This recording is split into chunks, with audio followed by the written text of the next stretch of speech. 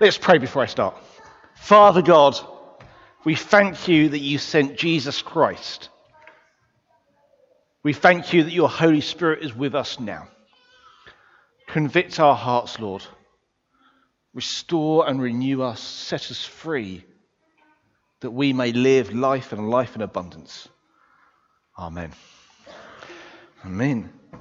So we are looking at Isaiah. Isaiah links Christmas and Easter quite well when you read through it. We have those great Christmas carol readings that are in Isaiah, things like Isaiah 9, which you would have heard over the carol services. But we also have the suffering servant motif come to fruition in Isaiah.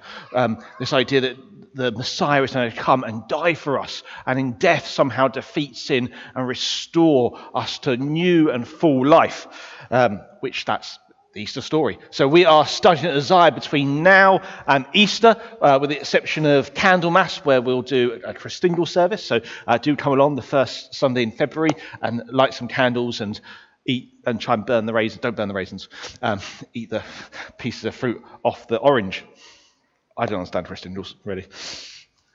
First of all, it's a new year. Who's made any New Year's resolutions? Who's made some New Year's resolutions? Anyone? Do you want to share your New Year's resolution? No? No. William does. William, what's your New Year's resolution? Sorry? To buy more toy hedgehogs. So say it again. To buy more toy hedgehogs. To buy more toy hedgehogs. Your dad looks particularly dazed by that. To buy more hedgehogs. Oh, okay, yes. Any other New Year's resolutions? I have a theory that we're becoming a post-resolution culture. How many people haven't made a New Year's resolution? Yeah, see, this is it. I was wondering whether this was just a stage of life that I was in that I stopped making resolutions, or whether or not it's something that's sneaking in through society. I think New Year's resolutions may be dying out for some reason. I'm not quite sure why that is. But this time of year is this traditional time where we make commitments to change something about our lives, to live a bit better.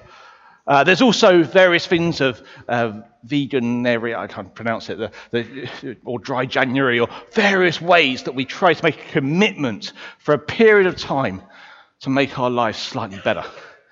I think there's a concern here that this is what we start to think the Christian faith is like. The problem is then it's also very easy to give up. What you don't give up for Lent? Normally I give up my New Year's resolution for Lent. This passage in Isaiah starts with the fact there is something wrong with the world. And this is why we sometimes make resolutions, isn't it? Because we recognize that sometimes our lives aren't quite right, that we want to change something about our lives. And this Isaiah passage starts with the fact that there is something wrong. This opening passage is shaped like a court case. It starts with an oath. God says through Isaiah, "Oh, by the heavens, oh, by the earth." That repeats the oaths that they would have made at the time. It starts as a trial.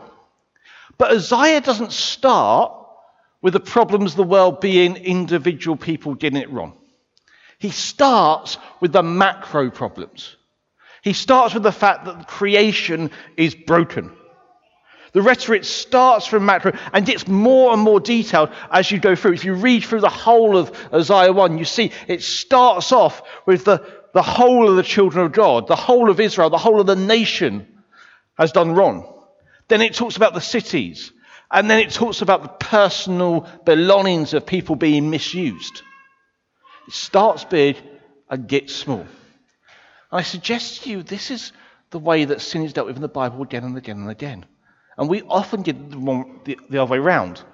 We often focus on the little things and trying to tidy around the edge. I'll stop doing that thing that I'm addicted to.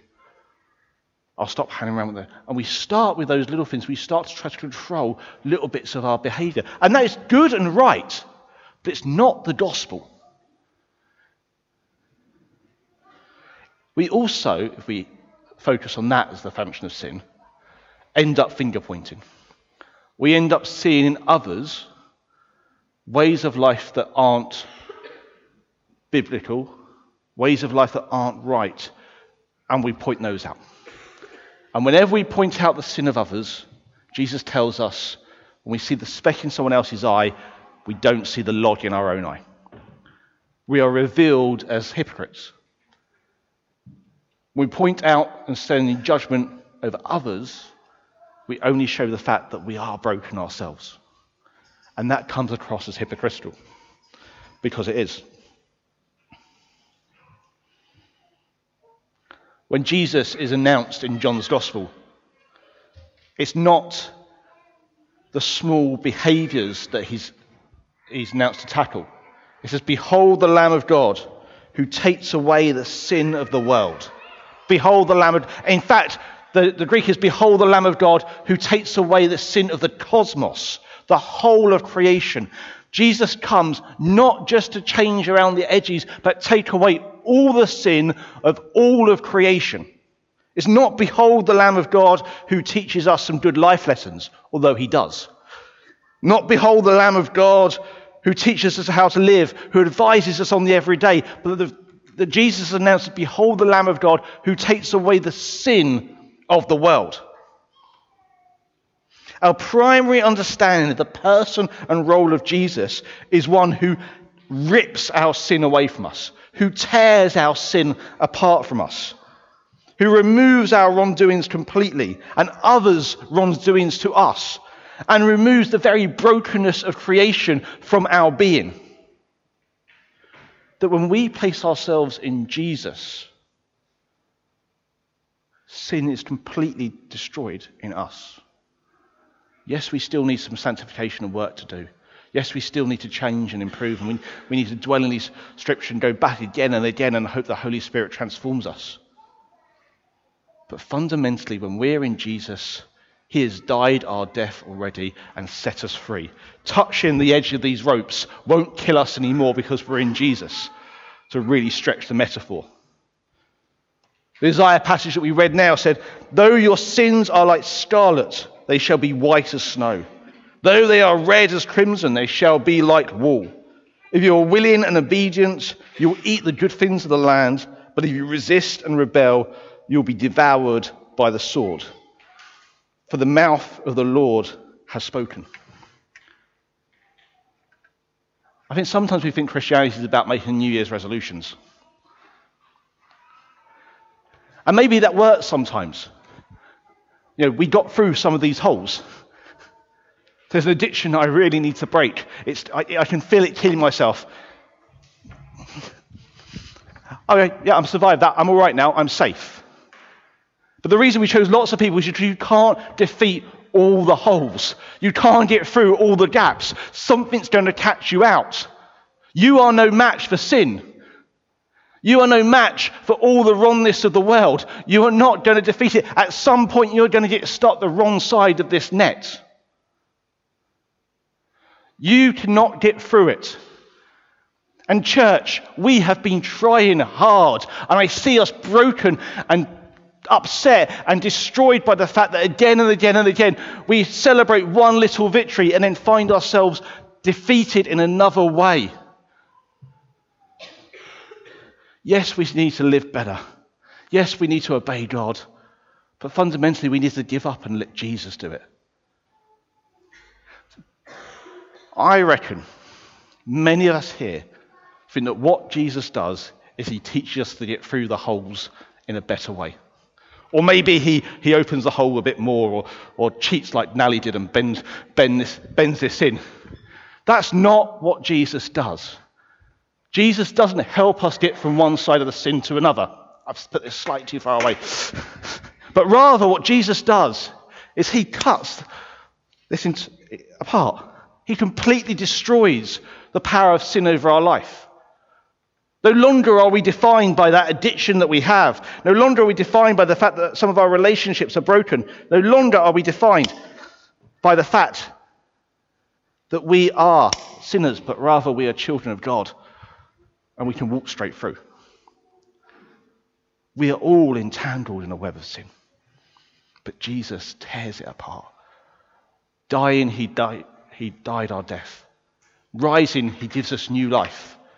A full, complete life, which we don't have to struggle with. That's what's on offer to you. The question is, will you accept it?